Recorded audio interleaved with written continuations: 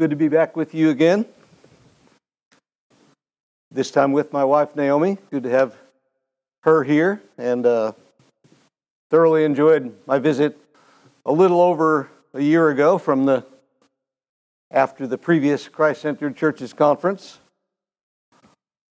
I bring you greetings from Sapulpa Bible Church, which is just a little outside of Tulsa, the town of Sapulpa. So if you're ever up there, if you find yourselves up there on a weekend, look us up and we'll worship with you there. If you'll turn to the book of the prophet Ezra, chapter 1. Ezra chapter 1. The scripture reading this morning was familiar as I heard the brother begin to read from Isaiah 40. And when he got to the statement in verse 15 about the nations being as a drop in a bucket and as accounted less than nothing before God, then I remembered and thought, oh yeah, that passage was on the form that Josh sent me to ask if there was a scripture that I wanted read before the message. So that's why we're reading that, because that's pertinent to my message, and I picked it. So sometimes it takes a while for these things to come back to mind. And that's because, from what I have to say from Ezra 1 this morning, we see that sometimes while we grieve at current events, we are not thinking as soundly or as biblically as we profess to on other fronts.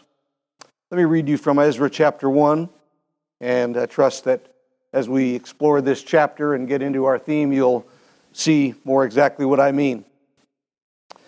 In the first year of Cyrus, king of Persia, that the word of the Lord by the mouth of Jeremiah might be fulfilled, the Lord stirred up the spirit of Cyrus, king of Persia, so that he made a proclamation throughout all his kingdom and also put it in writing.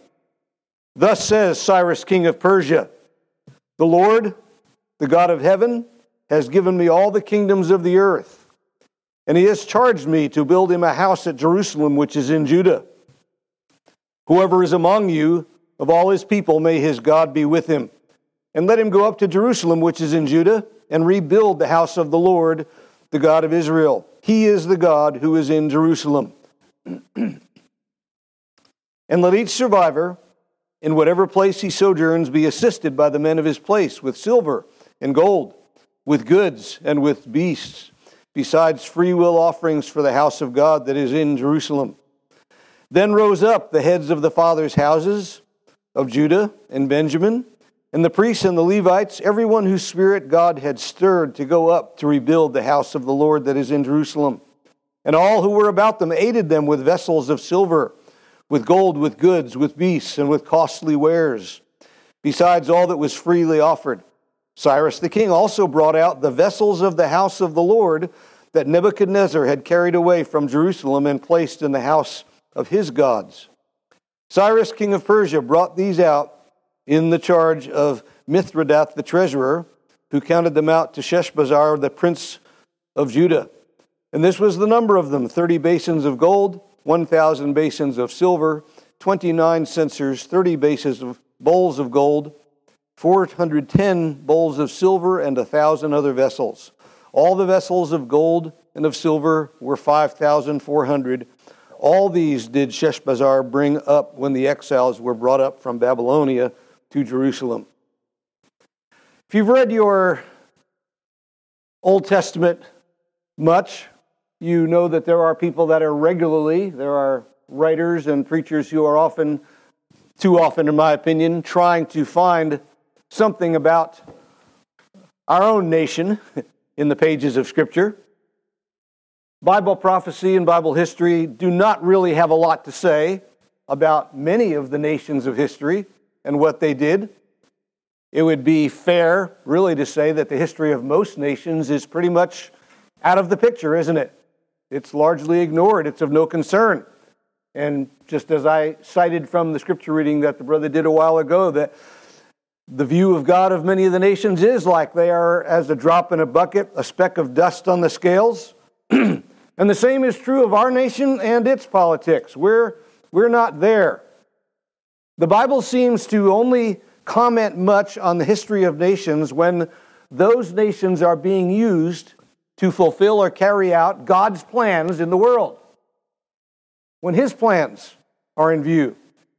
What is interesting is it often does not particularly matter whether the individual rulers or leaders of those nations know that they are being used by God or not.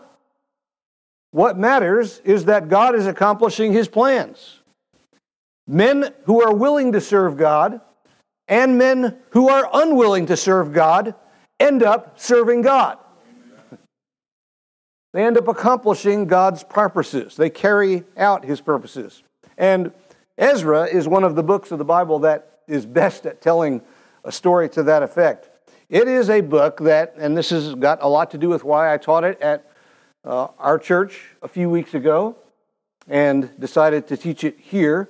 It is one of the biblical books that can convince us that many of our worries about what is going on in the world around us are uncalled for, because of a truth that we say that we know, and that is the truth that God is entirely in control, that God is sovereign.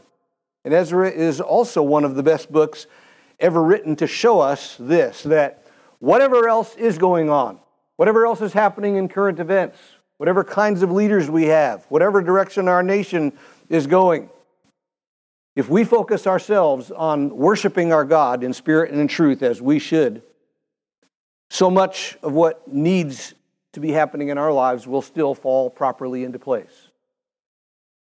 And you'll see more of what I mean. Now, I once taught the whole book of Ezra in 11 messages, and I hope the church enjoyed it. I thoroughly enjoyed myself, enjoyed the journey.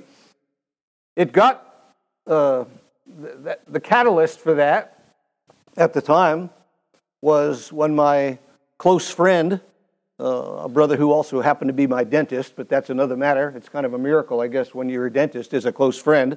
So, but a lot of trust there. But a fellow named John Bauer had passed away rather prematurely in our sight, never prematurely in the plan of God, but at 59 years old in the year 2005. And he had always more or less claimed Ezra chapter 7 and verse 10 as his life verse. You may want to look over there to see what I mean. And because of his passing, I was thinking about that verse. We ended up with a fund at the church that we were part of at the time that started a library in his name, and it ended up being called the Ezra 7:10 Library, based after John's verse. But that verse, right about in the middle of this book that Ezra had written, seems to be a comment that someone else wrote about Ezra, where it tells us that for this Ezra had set his heart to study the law of the Lord and to practice it and to teach his statutes and ordinances in Israel.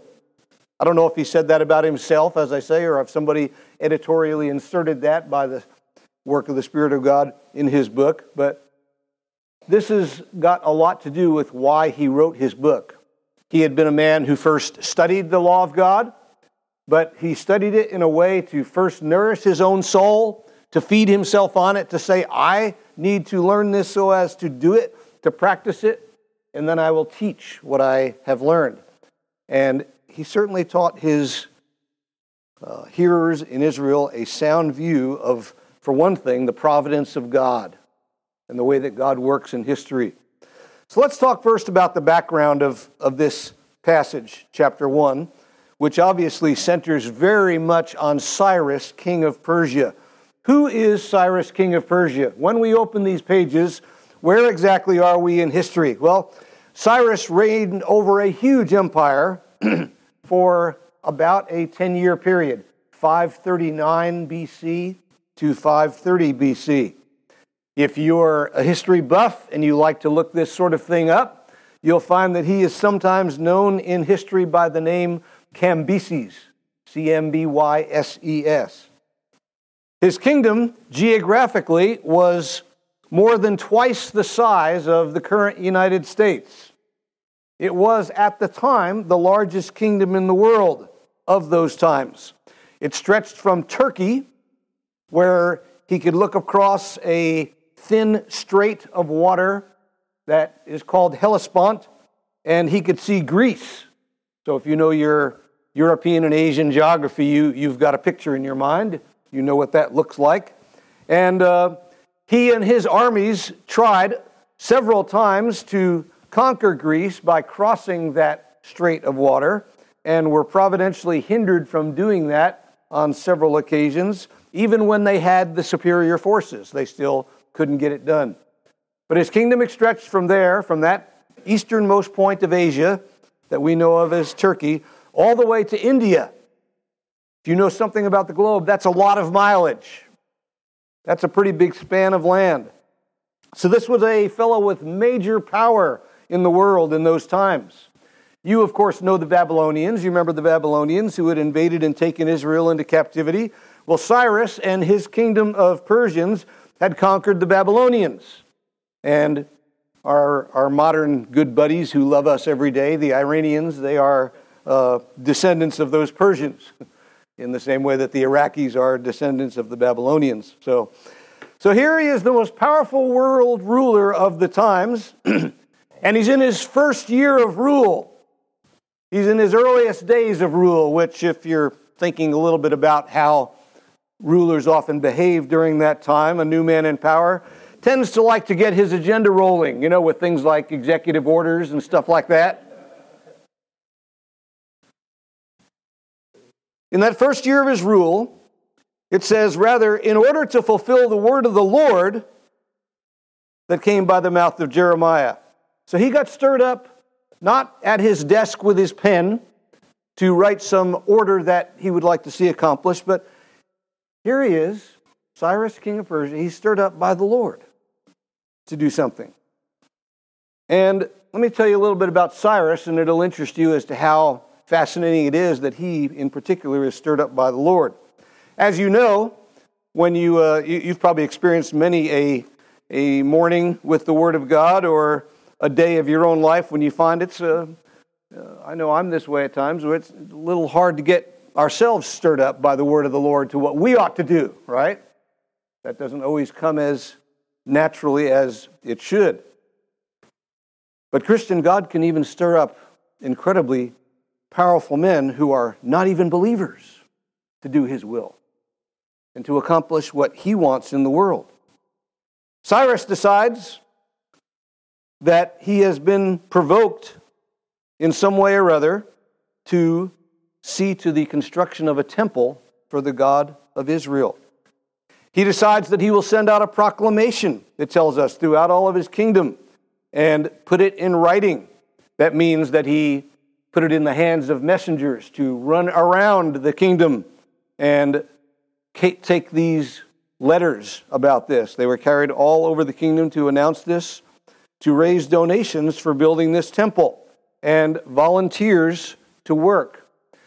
Now, Cyrus's other writings, and we do have some other writings of his, and I'm actually going to be able to quote you some, reveal to us a man who is, to kind of borrow an ancient term, he is what has been called a henotheist. Now, there's one that I don't think you've probably thought a lot about, most of you, a henotheist. So let's get there. You know what a monotheist is. That's someone who believes in that there's one God. You know what a polytheist is. Probably most of you do. That's someone who believes in multiple gods. You know what an atheist is. No God. A belief in no God. A pantheist, how about that? Pantheists believe that God is revealed more or less in everything. He's in the trees, He's in the rocks, He's in the water. Just all of creation in some way or other manifests God, but not in the way that we think it manifests God. All of it possesses deity to the mind of the pantheist. Well, a henotheist is a little bit of a different one. Henotheist is usually he's always a polytheist too. He believes in many gods, but they say that a henotheist is someone who believes in a variety of gods, but who strongly suspects that one of them is the big dog.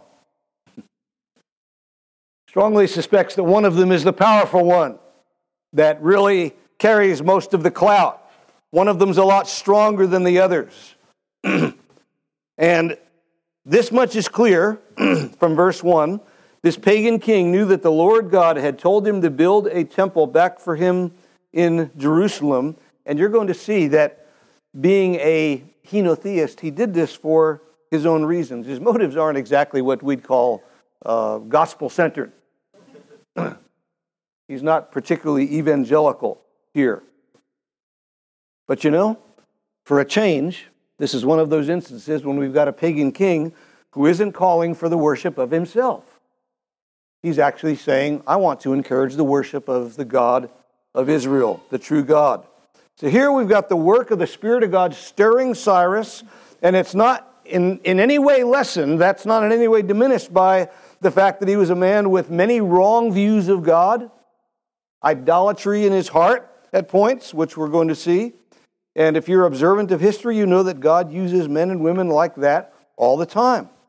And so in verse 3, he tells the Jews to get with it. Look at that again. Whoever is among you of all of his people, may his God be with him, and let him go up to Jerusalem, which is in Judah, and rebuild the house of the Lord, the God of Israel. He wants them to get with this, to get with the program of what he is convinced needs to be done.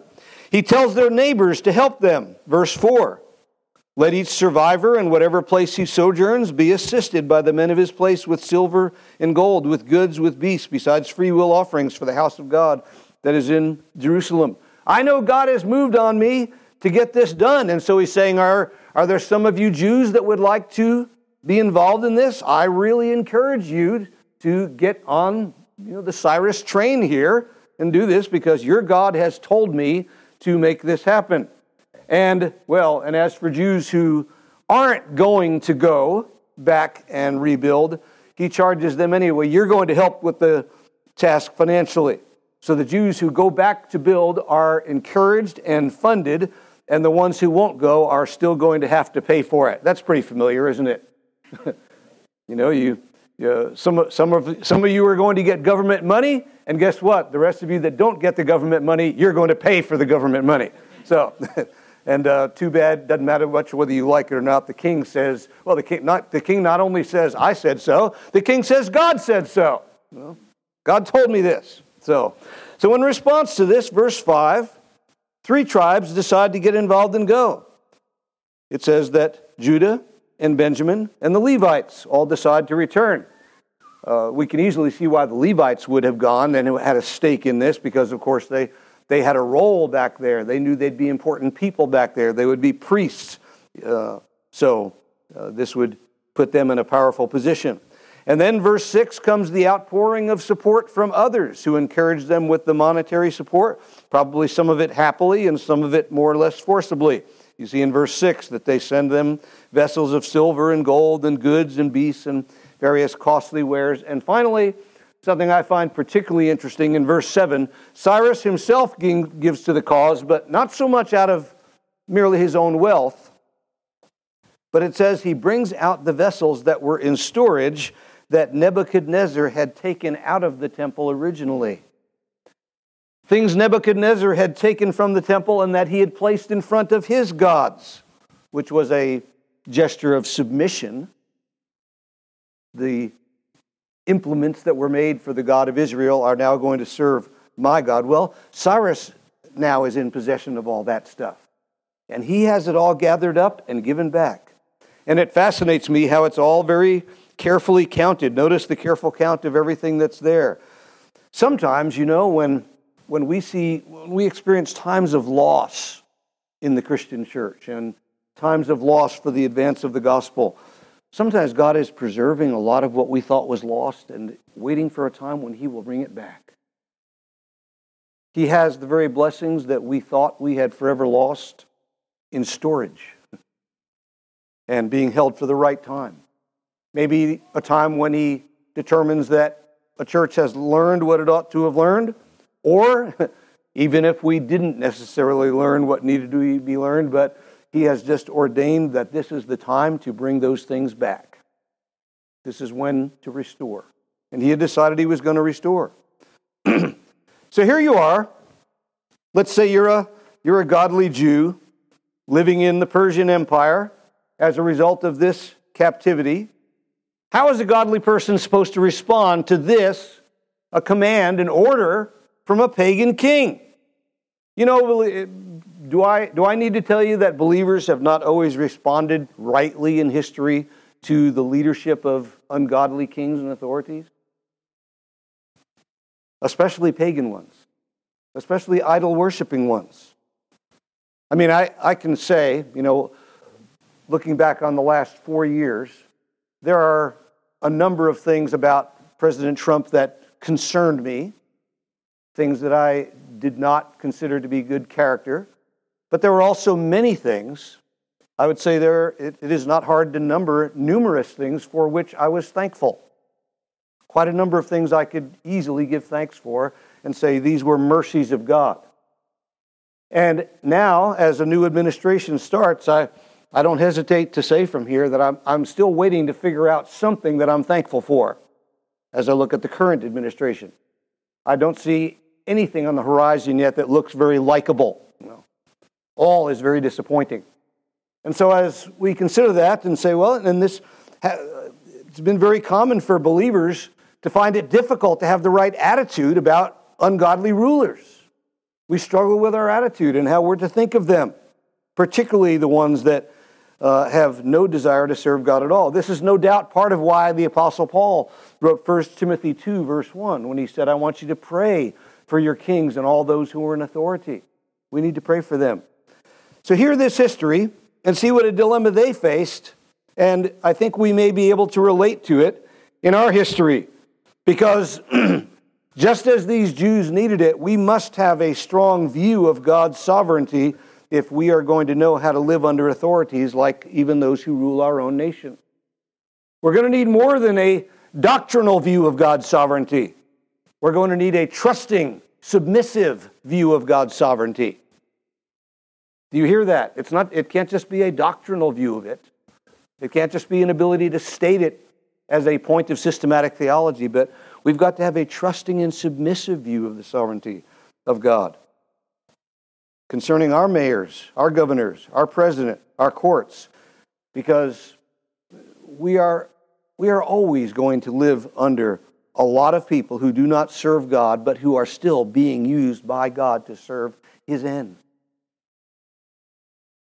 And if we do not accept that God's using them for His ends, then really we have succumbed to thinking that unbelievers who rule over us are not operating under the sovereignty of God. But we know better. And I believe that those in this room are convinced of God's absolute sovereignty. And I want us to have a trusting view of that. So consider being in this situation. Remember what I said a while ago about Cyrus being what you'd call a henotheist? Well, archaeologists unearthed an artifact in 1879 which was named the Cyrus Prism. And it had a surprising amount of readable material on it. There's a lot that they find on these things that are not readable at times, but this one had a remarkable amount of reading, of legible material on it. So this is the same Cyrus. And obviously translating from their language to English, there are difficulties in translation, but see if you can catch the thrust of how this man thinks, all right? I am Cyrus, king of the world, whose rule Bel and Nebo love. Those are gods. And whom they desire as king to please their hearts. And Marduk, the great lord, that's another god, induces the magnanimous inhabitants of Babylon to love me as I daily endeavor to love him. And I have returned to these sacred cities on the opposite side of the Tigris, the sanctuaries which have been in ruins for a lengthy time, and the images which once lived there, and I established for those images permanent sanctuaries. I also have gathered for them all of their former inhabitants and returned them to their habitations.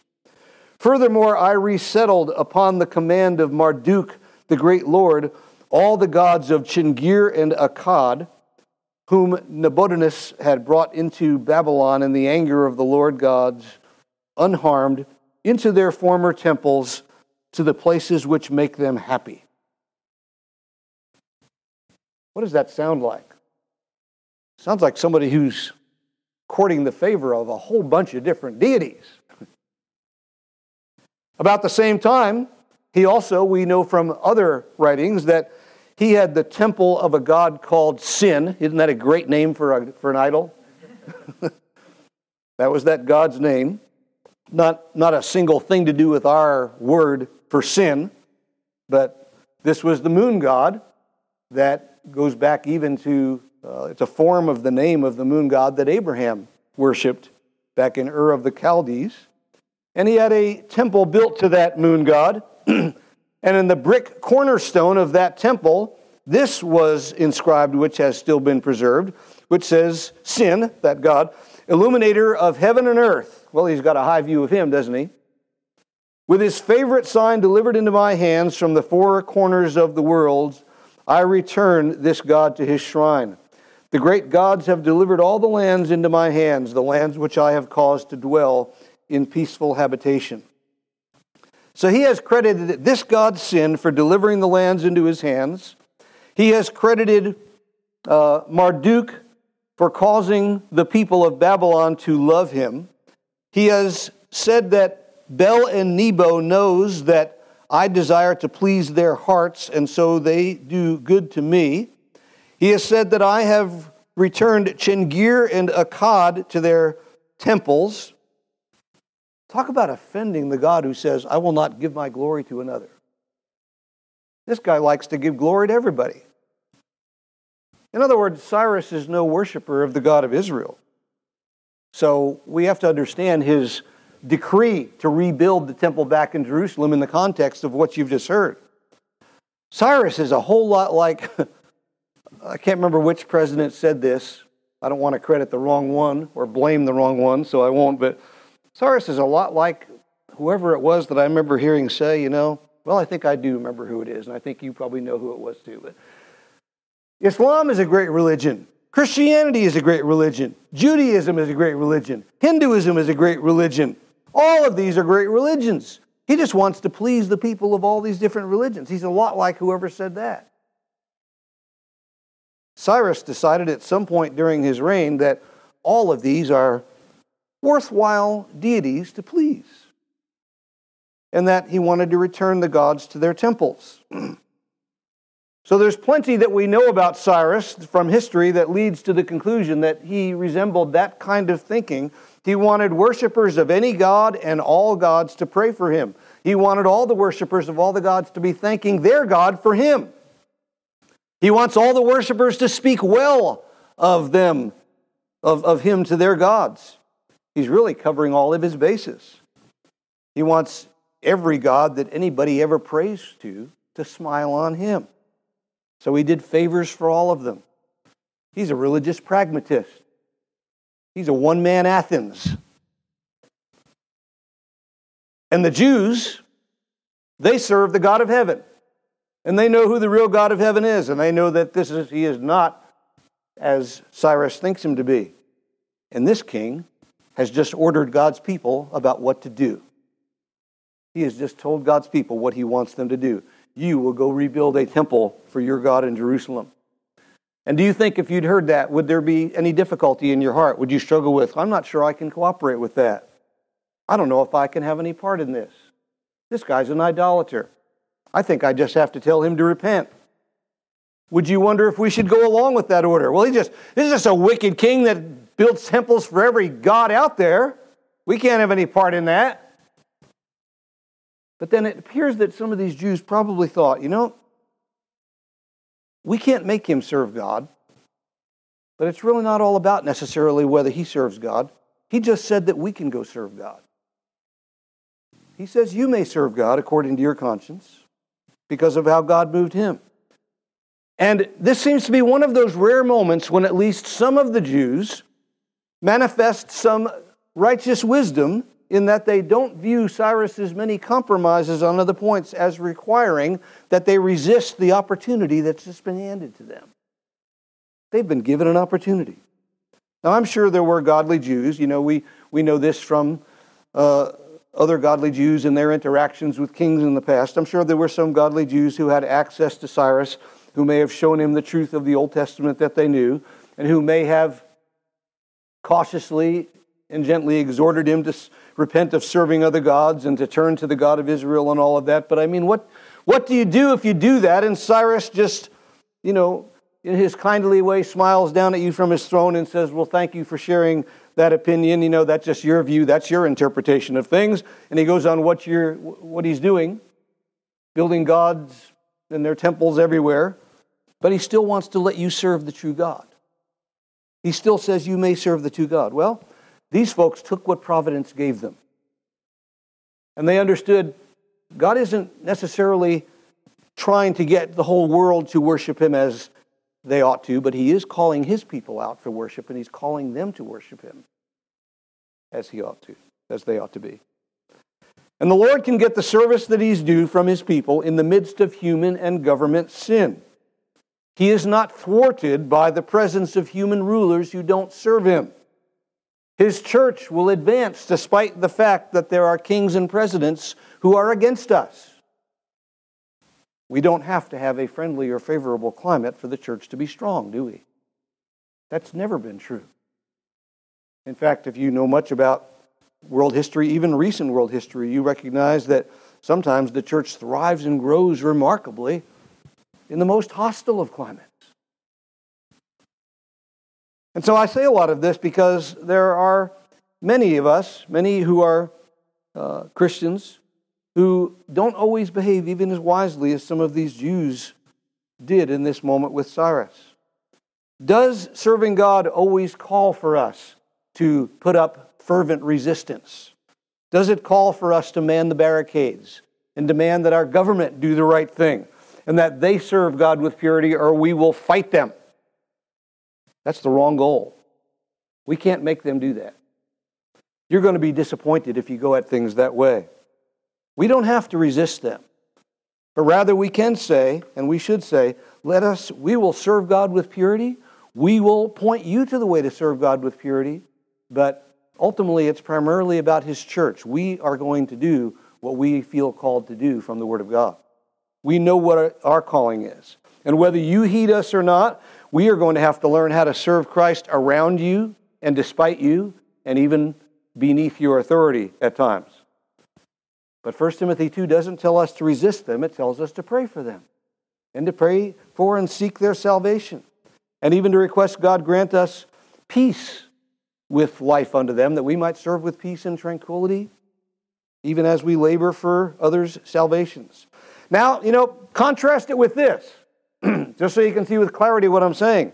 If Cyrus had told the Jews that I am having temples built for the worship of all of these gods, and you must not only go back to Jerusalem and worship your God, but you must tour the temples that I've built, go on tour and worship at each of them in a good faith cooperative effort with my multicultural plan. What would they have had to say then? Well, then they'd have to say, no, we can't have any part in that. You see, there's the line. There's the line. There's a difference in Cyrus worshiping other gods and Cyrus saying, you must join me and worship other gods with me. No, now you've crossed the line. You can't tell us how to worship God. You can't tell us who to worship. You're outside your authority there. Cyrus did not come to salvation from what we know. And also, within 2 chapters of Ezra, we read, by the time you get to chapter 3 and 4, of local adversaries of Israel being so hostile that they were obsessed with stopping the building of this temple for the God of Israel. But here you've got Cyrus, a king that is still 1,000 miles away, who serves any god there is if there's something that will be convenient for him in it. And he remains a supportive backer willing to pay for the temple of the true God. And he continues to finance it despite the resistance of God's enemies. He had some wrong reasons, but he was still being used by God in his sovereign plan. Brethren, I'm waiting to see how God is going to use some of these ungodly rulers around us. What is God going to do with them to fulfill his own plans and to accomplish his own will in spite of themselves? And in these opening verses, there's just no denying God did something in Cyrus' heart to stir him, to free the Jews from his land, to command, promote, and personally fund a temple for God in Jerusalem. And 25 centuries later, we find that the situation of God's people just hasn't changed all that much. Hard choices are still going to be there. Believers in Iran and China and Iraq and Indonesia and just country after country that I could name, they all have different stories that we could spend the rest of our time talking about, have faced the decision of exactly when do we submit to government and when do we say no further? When do we plant our feet and take a stand and say we will not do that and we suffer for it? And when do we get along and say this is something that we can, at least for the time being, live with? You face it at your job on occasion. When do you stand on a principle at work and suffer for it and say, I'm going to do this even if I lose this job? And fire me if you have to, but this is just how I've got to walk with God and serve Him faithfully. And then when do you say, there are ungodly people in this company. There are ungodly people at the top of this company. There is wickedness happening here that I don't like, but I can serve God and do my job here without having any part in that. Well, sometimes you can. Sometimes you can, and that resembles this. And if that wasn't true, then how in the world did Joseph ever serve as Pharaoh's right-hand man? But he did it, and he was righteous.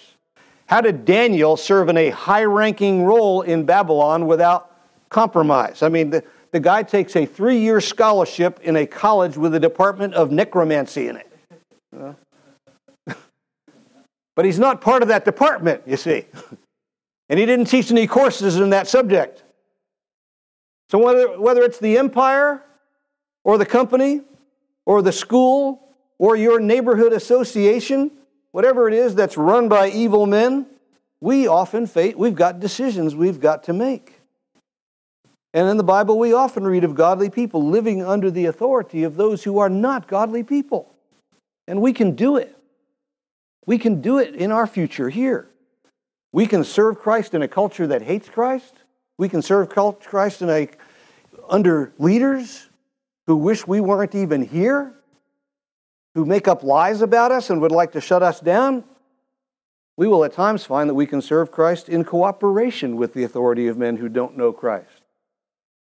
And what we find ultimately, and I encourage you to read through the book of Ezra sometime, and you'll find that what the wise Jews at this moment recognized is that this is about the purity of our worship. As long as we're allowed to worship God as we've been taught to, and as the Word of God has required us to, then we can go along.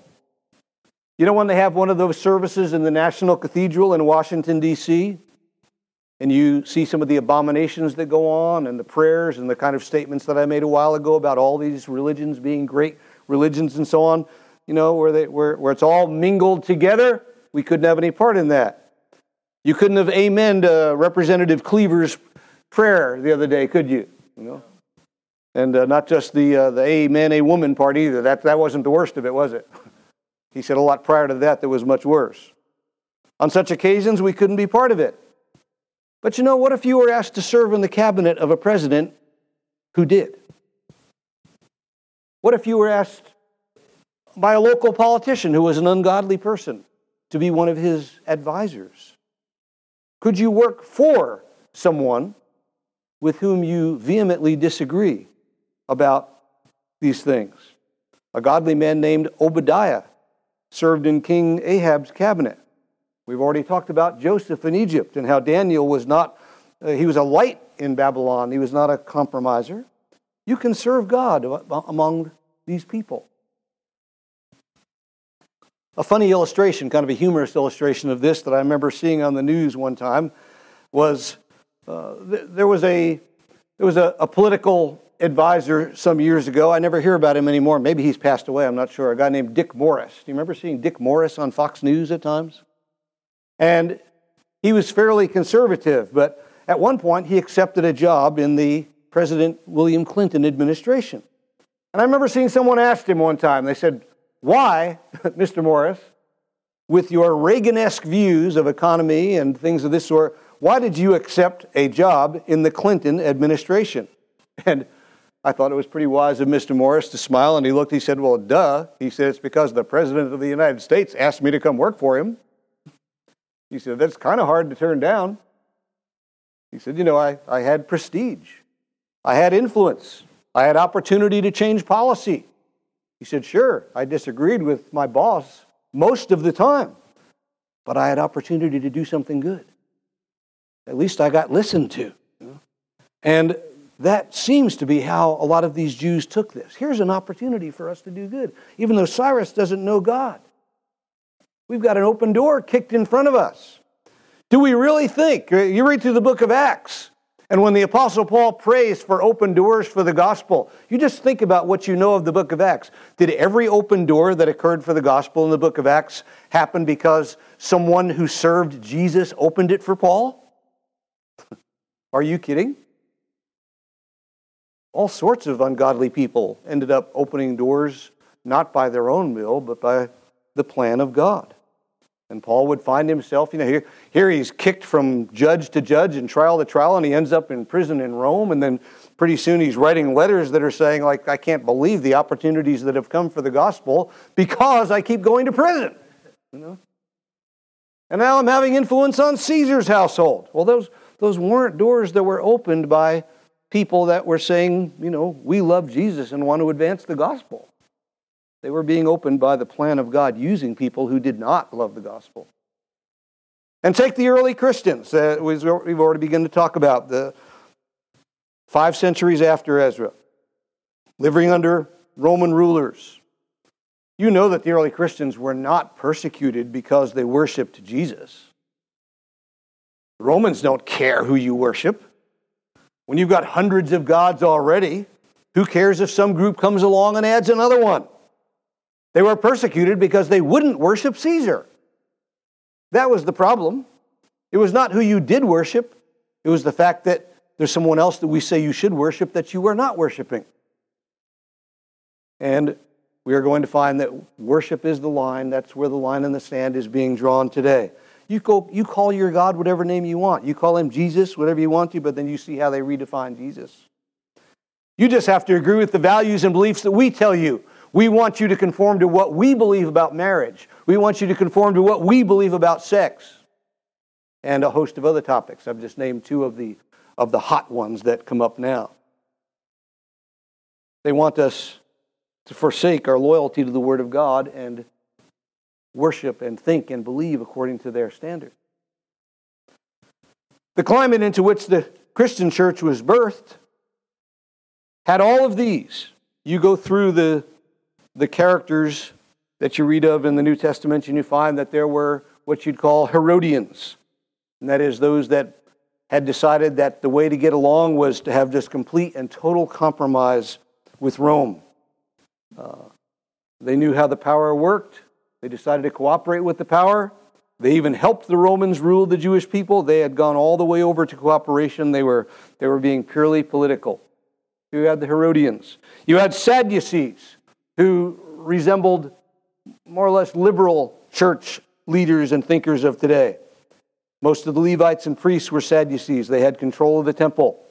You know something about them if you read the New Testament, that they didn't believe in a lot of basic biblical doctrine. They didn't believe in the resurrection or demons or angels. They were pretty worldly wise compromisers who wanted to be loyal in name only to Judaism while accommodating to Rome and really just staying distinct from Rome on just a purely ceremonial level. And then a third group would have been the Pharisees. These were more of your really conservative Bible-believing ones. These would be the ones that would most resemble present-day evangelicals today. They were zealous for the law, and they taught the common people to obey the law. But, of course, as you know, the movement declined. And I always like to think of the Pharisees as something that, when you read of their origins, they kind of began like the Promise Keepers. A group of men who vowed, we're going to be just thoroughly obedient to the Word of God in every way. And then pretty soon they became self-righteous ones, and they began to see their aspirations after holiness as, this is making us better than other people. And pretty soon they looked down with contempt at others. And this is why Jesus would say about the Pharisees, do as they say, but don't do like they do. They're hypocrites. And then the fourth group were the zealots. You read of one of Jesus' disciples being a zealot. These were those out in the militia movement. They would have been the hardcore of the right wing. These would have been folks that were openly hostile to Rome and defiant, and who would have said anybody that differed with their stance were compromisers. And then there were Essenes. The Essenes were the monastics. The Essenes are the fellows that we pretty much credit with preserving the Dead Sea Scrolls for us. They went out into the desert and waited for the end of the world. They dropped out of national life. They decided the safest way to deal with ungodliness in government was to withdraw into seclusion. So what have I just told you? This illustrates that when the people of God are confronted with evil authority, they generally make one of 5 choices. Surrender completely, surrender sort of, resist completely, or give up and drop out. Those are the 5 choices we make. Now, I've not named those 5 to make fun of them and to say they all did the wrong thing. Not at all. I named those 5 to show you the variety of situations that we'll find ourselves in and the variety of responses that we're prone to. And what does that tell us? It tells us that we need wisdom to relate to ungodly authority. Because we've all got an inclination to one of those 5 directions. We may, be prone to surrender completely and say, I'm just going to go along like the Herodians, or surrender sort of while holding on ceremonially like the Sadducees, or resist somewhat like the Pharisees did, resist completely like the Zealots, or just drop out like the Essenes did and give up. And under evil governments, believers find themselves looking over the field of choices and say, what am I going to have to do? When will I have to plant my feet? You'll have these choices to make. But when we do that, and when we're applying the Scriptures as we ought to, what they will draw our attention to is this. There are 2 key things we've got to be thinking about. What exactly is God doing in history right now? What is He doing for His people? What's the work that God providentially is about? And then what is He calling His people to do? How is He calling us to live in response to this? And so that enables us to rest in the God of providence and to not trouble ourselves unduly. Yes, it's natural to be troubled. It's natural to be concerned about some of these trends, but to not trouble ourselves excessively into thinking that the events and the news in the world and what the powers that be are doing is the main thing. It's not the main thing. Those aren't the main things. Or what this party or that party is doing. Keep your focus on what is God doing behind all that? How did God use President Trump? How will God use President Biden? How is God going to use other authorities in our nation? This seems to be what the Jews who went back did. They said, God has given us opportunity to serve Him through this. They were able to take a favorable providence with praise on their lips. They were able to say in truth and believe it that the king's heart is like a river of water and the Lord turns it wherever He wills. And that includes the king, that includes congressmen, and as in the outcome of it, we will see it includes whether it's God's plan to bless a nation or to judge a nation. And this keeps coming up in different portions of the Scriptures. Habakkuk, you remember that book? He had to realize, and he had to teach his people to realize that God had stirred ungodly nations to come crush Israel in judgment. And so if you see politicians make havoc of our nation, well, we get bitter and resentful and annoyed and angry. They are tearing down something that had many benefits and blessings. But if they are destructive, who might be behind that? What is God doing? Is the Lord giving America what she deserves? Is the Lord doing what might be necessary to bring us to repentance? Or if great things happen, if a day comes that abortion is abolished very suddenly, and we praise God for it, we may or may not like or agree with necessarily even some of the people behind decisions that are good decisions, but be thankful for the hand of God in them, whoever it is that carries out those things. Don't fall into discouragement or fear or dread if men in high places do awful things that make the situation much worse. God is still at work. He's already proven that in the most heinous acts that have ever been done. What was worse than the murder of the Son of God? What was a more heinous, awful act than to do that? And yet, according to Psalm 2 and Acts 4, they just carried out what was the predestined plan of God to take place. They did exactly what He designed. So don't fret too much. God may use that ungodly ruler in some remarkable way to bless His church more than we know.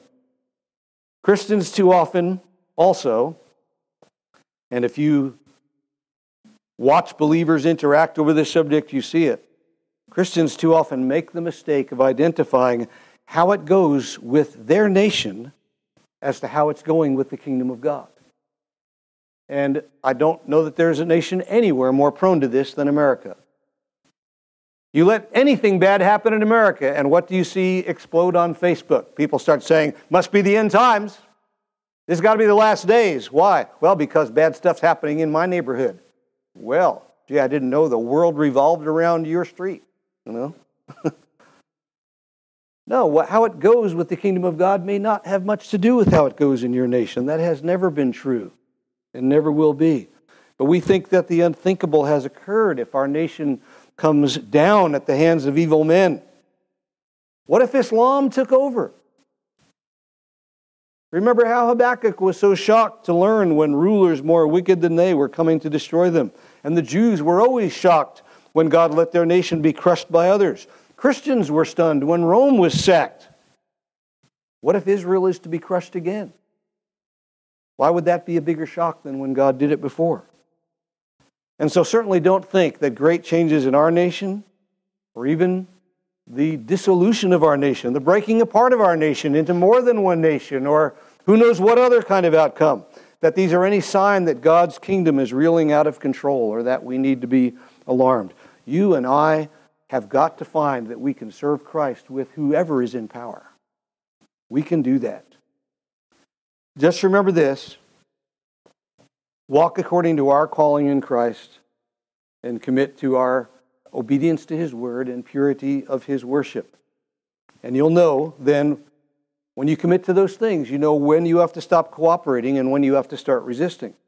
If they tell us who we must worship or how we must worship them or how to go about our worship, well, that's where we have to plant our feet.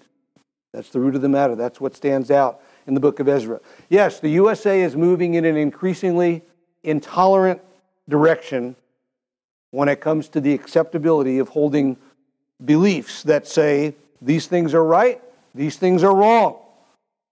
The pressures on us are not the same as previous generations in this land faced. Ways in which we have been permitted to serve God may not continue to be allowed.